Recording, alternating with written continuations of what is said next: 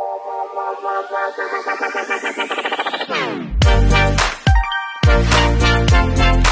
we go. Ladies and gentlemen, welcome to the MedTech Impact Podcast, where you get to hear from leaders and innovators who are shaping the future of medical technologies. I'm Kyle Cruz.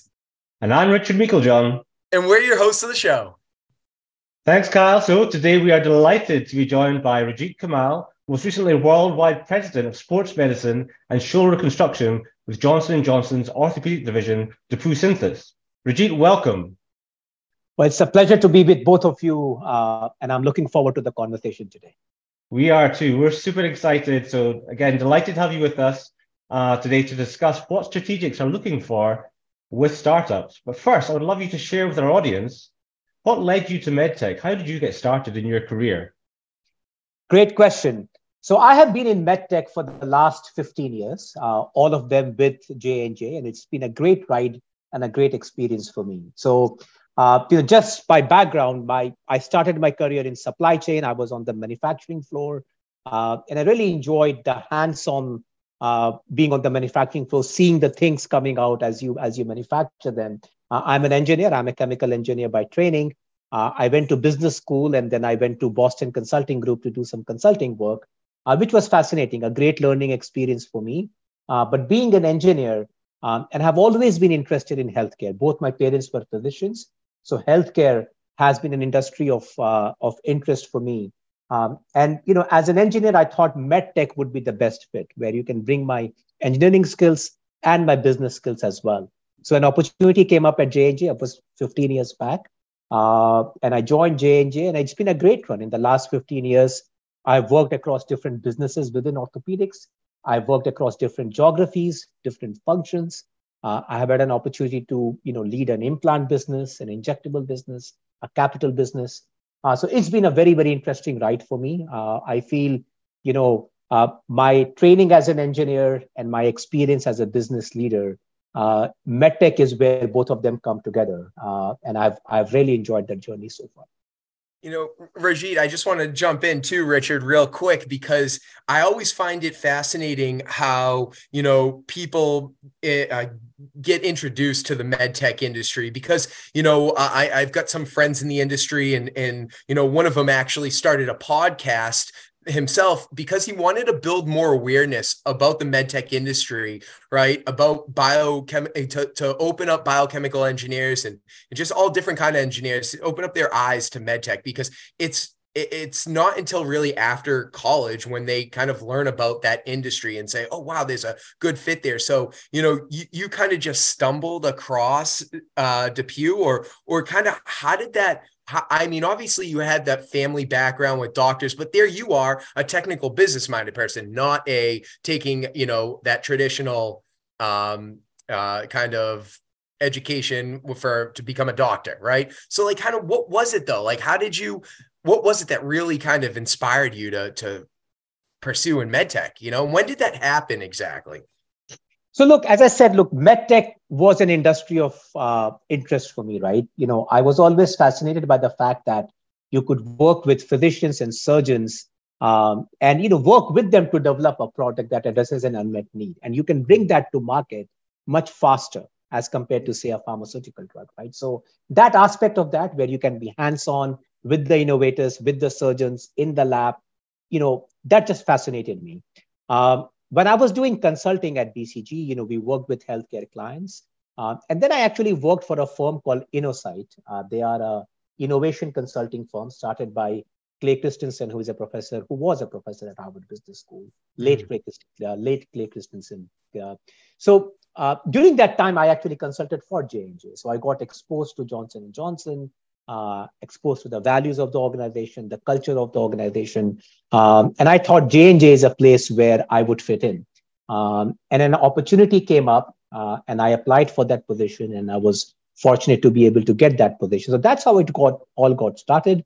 Sure. It's just, I was interested in medtech. I was looking for opportunities, and then, got exposed to J&J, and I thought this will be a great fit. And then an opportunity came up, and 15 years, and it's been a great run. Yeah, sure. The rest is history. Yeah. So good. Yeah, and I totally take on what you say, Cal, about having this different approach or this career path into this. And I'm kind of wondering now that you come from this management consulting background, and you talk a little bit there about, this expectation that J&J is going to be the right fit for you. I wonder, was that expectation met when you joined them? And it's kind of what's more been your general learning towards the culture and innovation within J&J? It absolutely did, right? Look, I like cultures that are collaborative. I like cultures that, act with high levels of integrity. J&J is a very credo-based organization. And I thought I fit in very well. I like cultures where people work together to solve problems. We get excited by addressing big clinical unmet needs. So culturally, I think it's been a great fit for me. So yes, the answer is yes. I think it met my expectations. And last 15 years have been a very enriching experience for me. I've had an opportunity to, as I said, get a very diverse experience set. I've worked across different businesses within orthopedics. I led our knee replacement business. I have led sports business. I have led shoulder reconstruction business. I had an opportunity to lead our business in Asia. I have, had an opportunity to work in different types of business environments. So just been a very rich experience for me over the last 15 years. And have you seen a big difference between coming at it from a managing consulting perspective as opposed to being on the inside and almost taking that approach, but doing it internally? Yeah, absolutely. Look, management consulting, we provide strategic advice, right? And as a business leader, I think having the right strategy is very important, right? It's very important for you to make sure you have the right strategic vision. You are driving the team in the right direction. You're allocating your resources towards what makes the biggest difference. We all have limited resources. And that's where strategic thinking comes to identify, what are the few levers where you want to really focus the team on, focus your resources on. That's where the strategy background comes in. But what I really like is then how do you take that and execute with the team? How do you engage with the team? How do you inspire the team? How do you create the right team environment? End of the day, that is what makes the biggest difference. That is what is the difference between, who is a winner and who is not a winner, right? And I get a lot of energy engaging with people. I get a lot of energy, working with surgeons, as I said. So I think, for me, taking that strategy, but then executing it, was an exciting part of being a leader in the healthcare organization than just being on the consulting side. It's so true. And I think, again, you touched on this word around leadership. I wonder if you could expand on that a little bit about sort of the principles you hold within that and how you apply that to executing the strategy. That's a great question.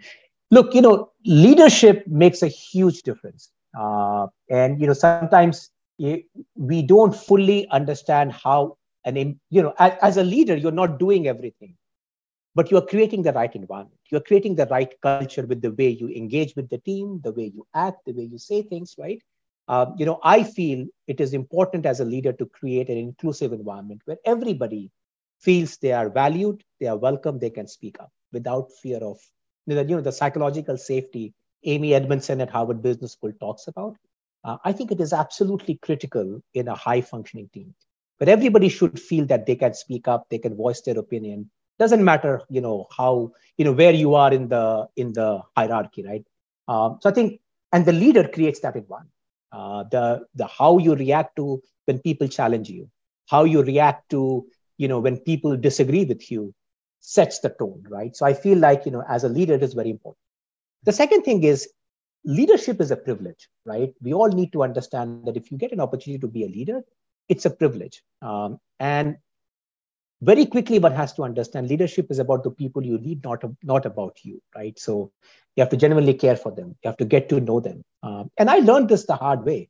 My first job in P&G, when I was a manufacturing supervisor, I led, people who used to work on the factory floor. And I failed. I had a lot of challenges, but it taught me very important lessons, very, very important lessons on, you have to spend time getting to know people. You have to spend time, as there's a saying that says people don't care unless they feel that you care. And I think that is important, right? You got to make sure you get to know people, you care about them. That does not mean you won't give them, a constructive feedback. I think that does not mean you will not have disagreements, right? You have to create a safe culture to do that. So I think as a leader, it is important to create an inclusive environment, environment where people can bring their own, authentic self, drive collaboration. Nobody can do things on their own, right? You all need to collaborate with people who think differently, right? People who challenge each other.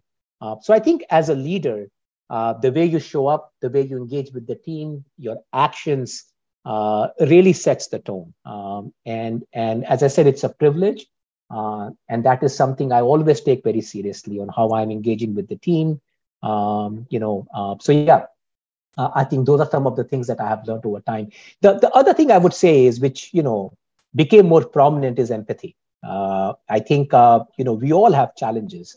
And as a leader, how do you lead with empathy? How do you make sure that you are, going that extra distance to understand where people are coming from?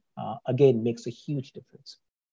Yeah, those are interesting points. And Richard, I love the focus on leadership here, and I think it's so important, obviously, for anyone who's starting a company, a new business, a new technology, developing something new, bringing it to market. I mean, not only are they focused on the technical side and building the device and making it happen, but they're responsible for building a team on the other hand, right? So the types of environment you want to create, that inclusive environment, we see how beneficial that is, especially in this day and age, and especially now with people working from home and being remote and all over the world.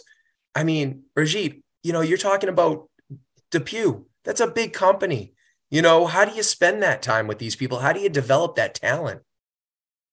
When people are working from home. So I think, look, so there are two things, right? So first is, I do think having a face-to-face, whatever is the right frequency is important.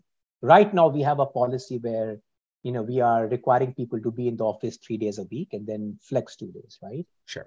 And I feel like face-to-face is important to build relationships.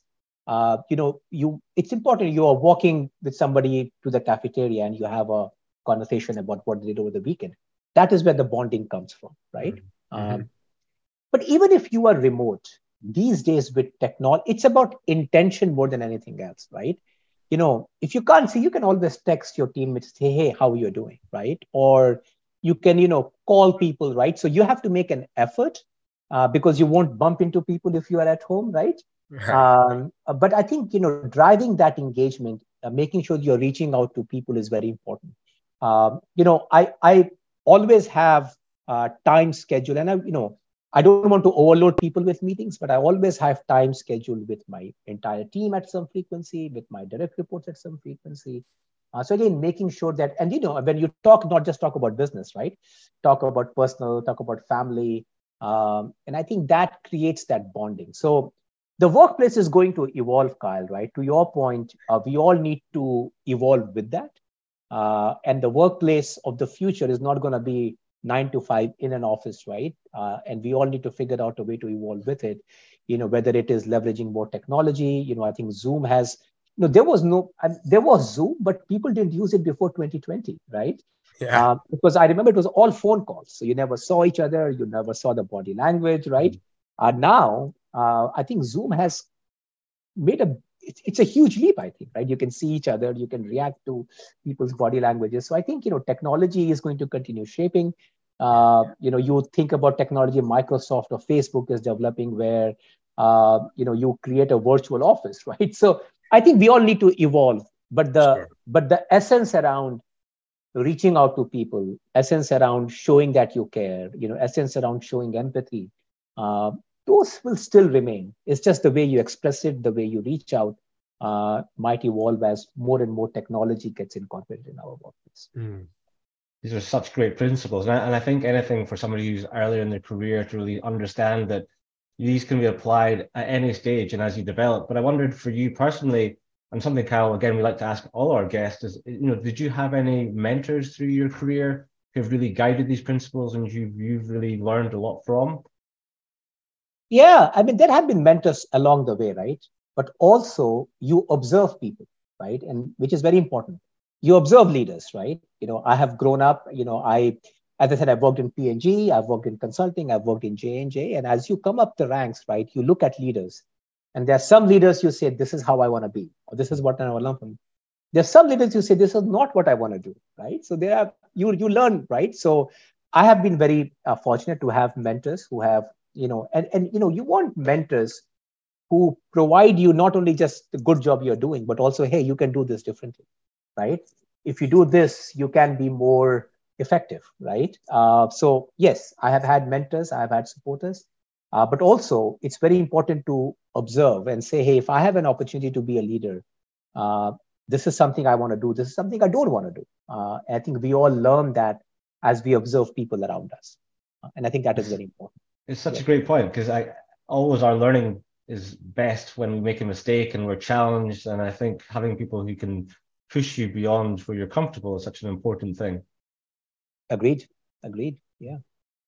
So we're here to talk strategics, and I know that I'm dying to get into this with you. Yeah. Kind of tell us a little bit, more about your experience here, working with, technologies that might be attractive, maybe for acquisition, and how you are, finding and engaging and collaborating with these, smaller, more innovative companies that are bringing new technologies to market. Yeah. And look, these are my views, right? So not necessarily the views of DePuy Synthes or Johnson and Johnson. I just want to make sure that I put Okay, that good. right. Yeah. Look, for any strategic, one thing we all need to realize is that all innovation will not come from inside. It's just not possible, right?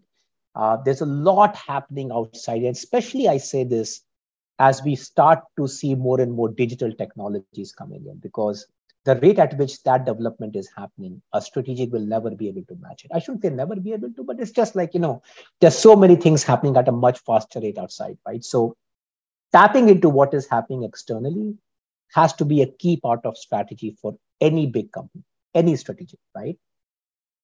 Then the question is, how do you make sure you are aware of what is happening, right? Because you want to be aware, right? And different companies have different strategies, right? One thing we do is when we go to trade shows, I always walk the floor because smaller companies have their table, right? And you want to go around and learn what they're doing, right? LinkedIn is a great resource. I get a lot of incoming messages from startups that, hey, I would love to share our technology with you. And I always take those calls, non-confidential, to learn, right? The third is, J&J has what we call is a J&J Development Corporation, JJDC, that, invests in startups. So they have their own ecosystem where they have companies on their radar that we work with, right? And so I think, reading trade publications, we work with surgeons, and especially in orthopedics, usually you will have a surgeon involved in some of the innovations that are happening. So when I speak with surgeons, I always ask them, every surgeon I have a conversation with, and I meet with surgeons all the time, tell me what's something interesting you have heard lately, right? Tell me about a technology that you find intriguing, right? Not if something is confidential, don't share, but something that you write. And that has been a great way for me. I have learned about so many companies that they were not on my radar. And then I go back and then I call them and say, hey, we would love to learn more, right? So making sure that not only understanding the importance of external innovation, but ensuring you are doing all your levers to be able to be aware of what these companies are, right? The third thing is to be very clear from your strategic. So we talked about strategy in the beginning, right? One has to be very clear on what are we looking for from an external standpoint and why, right? So what are the things that we want to develop externally versus internally, and what are the areas? You have to be very clear about that, so that when you identify companies, they should be fitting into whether it's a portfolio gap, a big unmet need that you want to address, right? So I think that would be the third one to say. Once you have to be clear on your strategy, you have to understand the importance of external innovation and make sure that you are leveraging all the levers to understand what those companies are. And then once you find them, there are multiple ways to engage, depending upon the stage they are at. Sometimes we work with our JJDC partners who make an equity investment. Sometimes they come to our J Labs. J&J has a J Labs where it is just advisory. We're not putting any money, but we call them mentors, or JPALs is what we call them. I am a JPAL to a couple of companies where it's no strings attached. but we are aware of their technology and we are advising them, bringing our expertise. And the third option is we acquire those companies and bring them in, right? So again, depending upon where they are, the level of interest, you figure out what is the right way as an organization to engage with them. It's so fascinating because I think something we often think about in the medtech space is we're a very small ecosystem and everyone knows one another, but at the same time, it's still a challenging space to sometimes build those connections and relationships. And so I wondered if you could talk a little bit now about what you've seen work best and maybe back to this idea of communication. And obviously building the right story is one thing, but how does a startup go about building that relationship to make sure that they're fostering the right connection? Yeah. So look, for a startup, I think, the event you are organizing, right? I mean, that's a great way to, again, participate in some of these, right? If you are a startup, if you're very early in your journey, so partnering with a strategic is a double-edged sword. And the reason I say that is, if you get a strategic to invest, that's a validation of your technology, right? So if J&J comes and says, hey, I want to invest in this company, from a VC community, that's like, okay, so a big strategic is interested, there is something in it, right? But sometimes you also tie your hands because the other strategics in the field will be like, oh my God, this J&J company, right? Right. So if you are a strategic, if you are a startup, you have to be very thoughtful about how you want to engage with a strategic, right?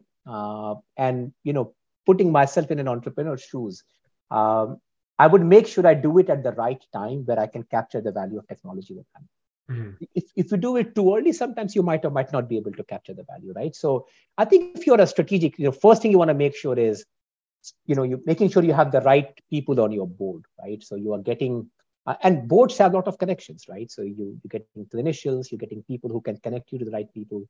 Make sure you're getting into all these important events that, the one that you are organizing, where again, you get on people's radar. Make sure you're showing up at the right trade shows, right? And then proactively reach out to, like, if a company reaches out, when I was leading J&J sports business, if they reach out to me, I would always take a call, because, and sometimes we might not, many times we say, look, this is not of interest, but I will always have a conversation to learn about what their technology. So reach out, leverage LinkedIn to, reach out to people. But my advice to all the startups would be, don't rush into a partnership with a strategic. Sometimes it can be the right thing to do, but sometimes it can put some constraints, especially as you start to think about exit and all that stuff, right? So you have to find the right balance. Yeah. Rajit, do you see there being, when a strategic gets involved too, they want to see you kind of go in a certain direction, I would imagine, right? So, sometimes maybe there could be risk at being so focused on going one way and you might be missing, other opportunities. It's just something I think about, if you're developing a technology, you kind of want that, yes, you have a plan, yes, you have a strategy, but you want to have that ability. What's so great about these smaller tech, early stage companies, they're dynamic. They can pivot quickly. They see an opportunity. Oh, wow. Actually, not to derail them, but, to make sure that they're going in a direction that's going to help them, not just be successful, but provide the greatest outcome. Do you ever see that? And I think that is the point I was making, Carl. Okay. Right? Yeah. If a strategic investment comes with constraints around that, you have to make, I'm not saying, look, a strategic investing in a startup is a huge stamp of approval of your technology and the potential, right? And sometimes it is absolutely the right thing, but you got to make sure, what strings it comes with and are there the trade-offs you want to make, right? I also think from a strategic standpoint, excuse me, especially from an acquisition standpoint, we usually wait till either the technology is regulatory approved. We usually wait till some of those risks have been retired, right? Technology risk, regulatory risk. We come in at the right time when it's time to really scale up commercialization, because that's where our infrastructure is. We have a sales force. Day one, we can plug it in, and now 1,000 people are selling it, right? So for us, that is the right time where you have developed the technology, you have got through regulatory approval, right? But there are times where J&J or other strategics might come in early through their investment arm, make an equity investment. But if you are a startup, you want to make sure that you fully understand the strengths with which that investment is coming from. Because if you are a startup, and especially if you're very early in the journey, you might pivot, and you might pivot 5 times before you get to where you want to, right? And you don't want your hands to be tied in that. And sometimes I feel that's how the ecosystem should work, right? Where more VCs who are agnostic to any strategics make the investment, and then as the technology matures and as the regulatory pathway looks clearer, that's where strategics start coming in. And I think more and more that's where I would see strategics being more and more interested from an acquisition standpoint. I have another question too. How does a company decide, whether or not to do something in-house or make the decision to, look at outside companies as a potential, partner or acquisition?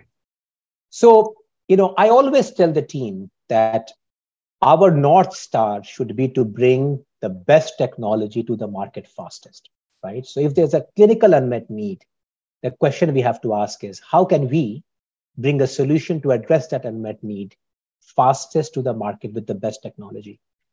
And we have to evaluate internally and externally. If an external pathway is faster, that's where we should go, right? We should be wedded to one way or the other. Mm-hmm. We should be wedded to our patients. We should be wedded to making sure that we are bringing the best technology to the market faster, right? So that's how we have to think about, right, Kyle? So it's not about, so that's the approach we take. Sometimes we feel we can do this better internally and much faster. And that's the route we take. There are a lot of times a technology is where we feel like, okay, if we buy this, maybe with some of our effort, we can get to market faster. Or sometimes technology is where let's just stop what we're doing internally, let's just buy them, right? And we have done all of these, right? We had a active development project. We came across a technology and we said, let's stop this, let's buy that, right? Because it gives us 2 years head start on addressing this unmet need, right? Yeah.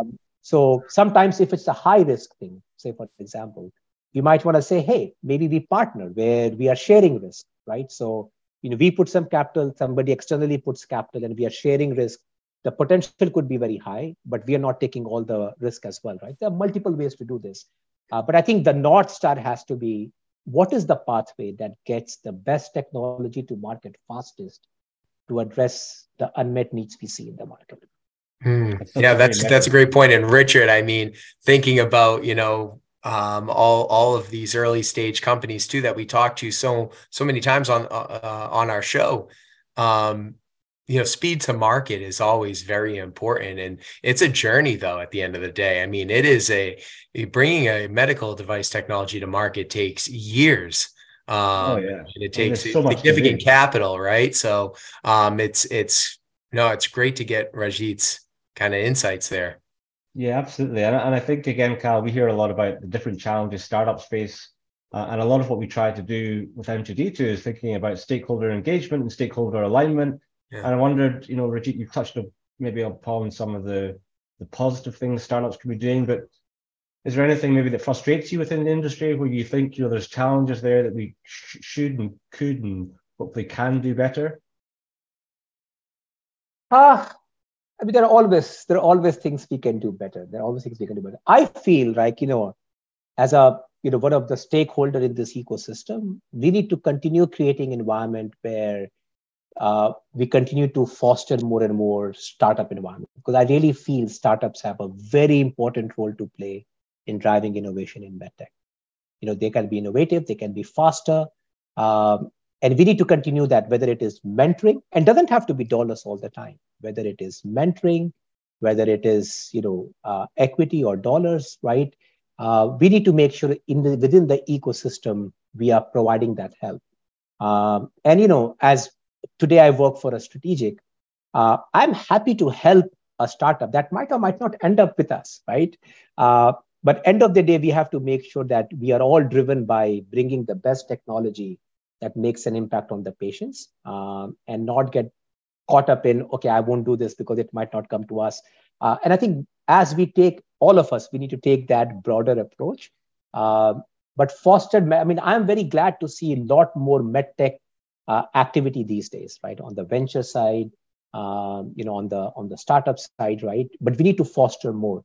Because the thing about medtech is, if you think about if you ever develop a new drug on the pharma side, it's hard for a start. It's like you have to do phase 3 studies. These are millions of dollars, right?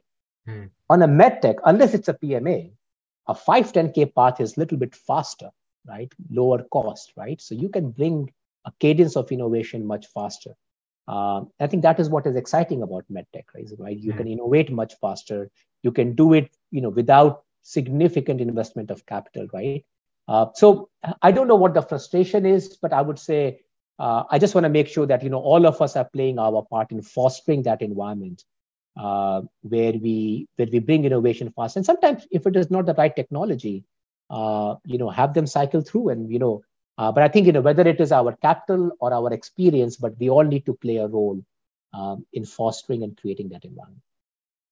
And before we touch on some of the market reflection, I just want to say a huge thank you to you, because you've been doing this yourself. You've been mentoring through the Impact Program and providing that hands-on guidance to one of our companies. So thank you.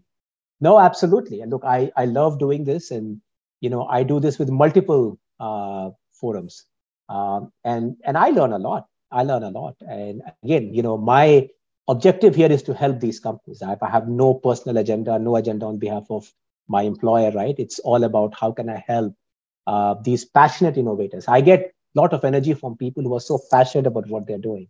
And we need more and more people like that. So no, thank you for the opportunity. I'm very glad to be here. That kind of segues nicely into, the current market today too. I mean, obviously here you are working firsthand with some of the companies that come out of M2D2 and the Impact Program.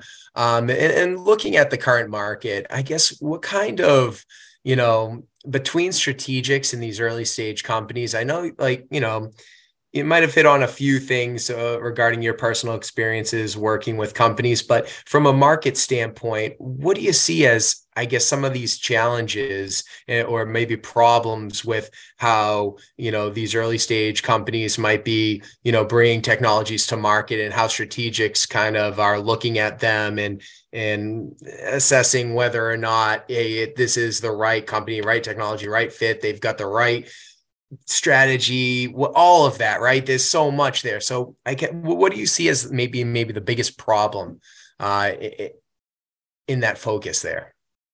So look, the current environment is interesting, right?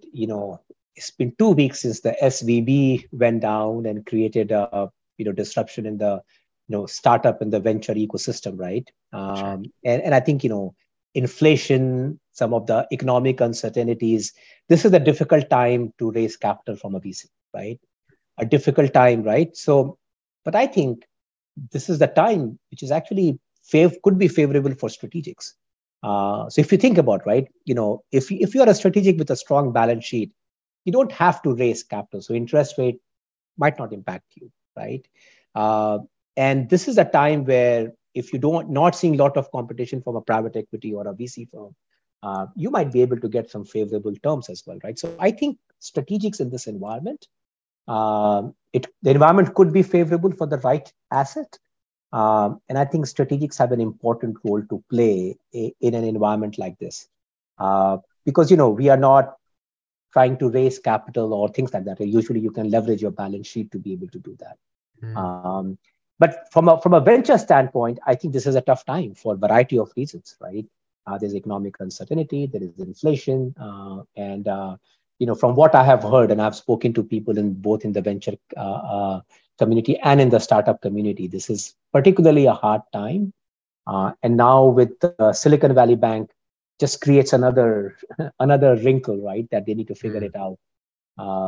So yeah, but look, I still believe that the startup ecosystem is resilient.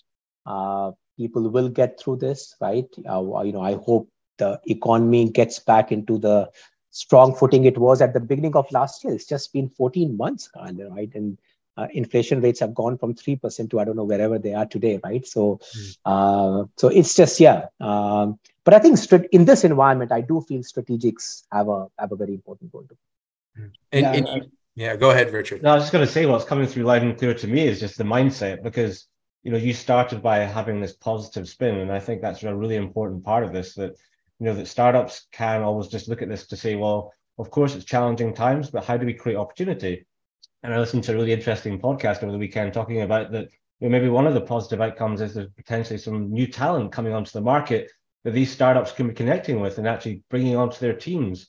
And so again, if you try to look for the positive opportunity, it's a great way to keep that mindset going forward.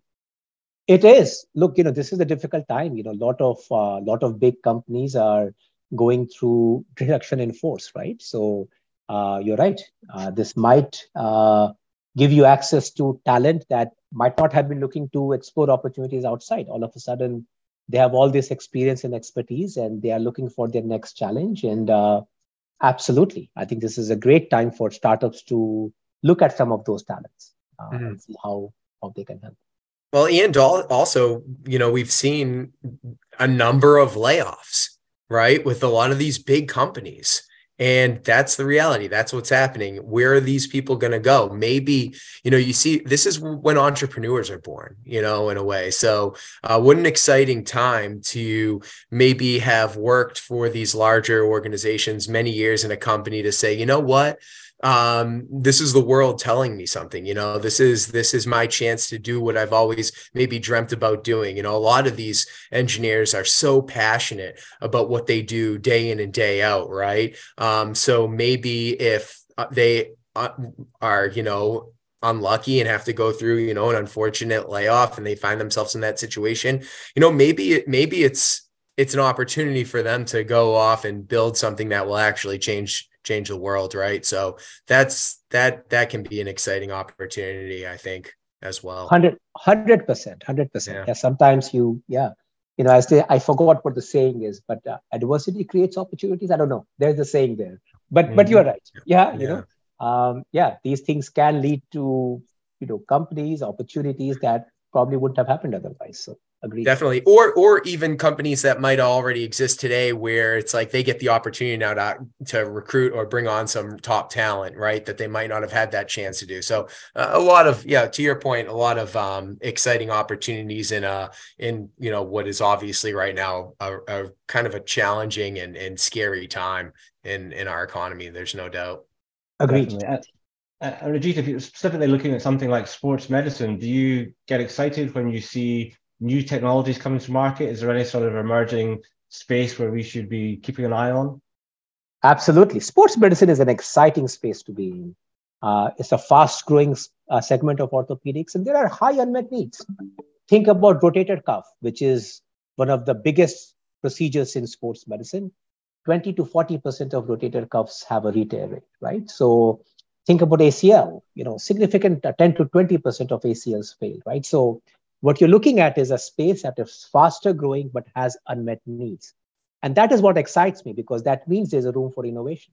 There's room to bring technologies that can close that gap in unmet needs, right? So, I think potential of technology, artificial intelligence is going to make a difference. I see potential of biologics, potential of new materials, right? So a lot of scope and opportunity in sports medicine. And I'm very, very excited about how the innovation frontier is going to shape up in this space. And then looking forward, like if you think about the market and I guess there's this bigger picture of, where would you like to see the market go in terms of the technologies and just, I guess, how we provide equality in healthcare and, opportunity for others to enter the market and to realize their path, whether that's from a career perspective or just, again, supporting in the industry. Look, I think technology is going to play a big role in that, Richard, right? I'm very excited about the potential of AI, ML in surgery, but also it will level the playing field, right? The variability that you see from a hospital or a surgeon to surgeon, I think technology has a potential to level that, right? Technology has the potential to bring the intelligence of everybody to every surgeon, right? So I think technology is going to play a key role in how surgeries are done, whether it is, at the point of care decision making and providing information, right? or using robotics or augmented reality.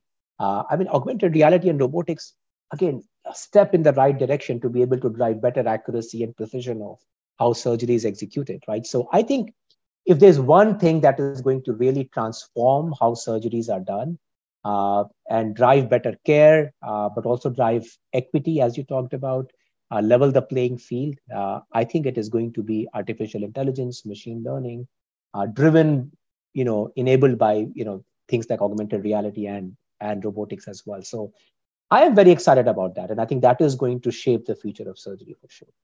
I agree entirely. And I think, again, that creates a whole new raft of opportunity for folk who are coming at that with an understanding of data and AI and what they can bring to the table to improve technologies and how they're applied in the healthcare setting. 100%. Well, when it comes down to, any kind of final advice that, I guess I want two answers here. What would be your advice to, larger strategics out there, right, that are currently exploring opportunities outside of their four walls with other organizations, right? And what would that advice be for someone who's trying to get the attention of a strategic and, create a partnership there, right? So two-part question. Look, if you are a strategic, my advice will be number one, through your activities, do things that foster a broader ecosystem of innovators and startups, right? Whether it is no strings attached advising, right? Create that environment or, be part of creating that environment that fosters more people to come in, because the bigger the pie, everybody benefits, right? Mm-hmm. So we need to enter this with that mindset. It shouldn't be about just, I'm going to help only if it helps me. I'm going to help because it's going to help the broader ecosystem. It's going to address unmet needs. I think that's the mentality with which we need to get in, both with our capital, but also our know-how. Because the know-how is very important. If you are a startup, having somebody who has 15 years of regulatory experience is worth in gold when you're trying to figure out what should be your regulatory strategy, which is a key critical question every startup asks, right? How do we think about my go-to-market model? Again, somebody who has done this for 15 years will bring a very, important perspective, right? So that's one. As strategics, also, we need to make sure that there's a right focus in terms of, how do we, we are plugged into the areas where we can identify what these companies are. So that's one. If you are a startup, again, figure out what is the right time to engage with the strategic. And that's a very specific question the startup needs to answer, right?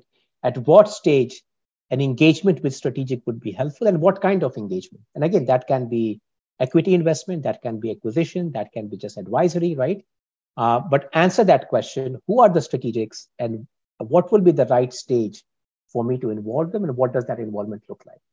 Look, strategics are excited by technologies that are differentiated. So do you really have a differentiated technology that is addressing an unmet need and that has a big opportunity, right? So are you answering those three questions? The differentiation of technology is extremely important. Do you have the right IP, right? Who are the other players? Why are you better? Do you have data to prove that, right? How do you articulate that? I think all those things are very, very important when you're looking to either sell yourself to a strategic or trying to get an investment from a strategic. That's wonderful, man. Rajit, that's fantastic. And how do people get a hold of you? Oh, you can reach me on LinkedIn. I am very responsive. And as I said, I have a passion for helping people in the startup community. So look, if anybody thinks I can be of help, just send me a note on LinkedIn. I can guarantee I will get back to you. Yeah, that's fantastic. And I think that's really, that's incredibly generous of you too, Rajit. I mean, the fact that you take so many calls and respond to so much, maybe outreach to you in regards to other companies, founders, their technologies. And to your point, having someone with your type of background and experience to be able to provide some sort of insight, guidance, incredibly valuable. So I can't thank you enough for all you've done throughout your career and all you're doing to help inspire medtech innovation. So thank you. Definitely. No, thank you.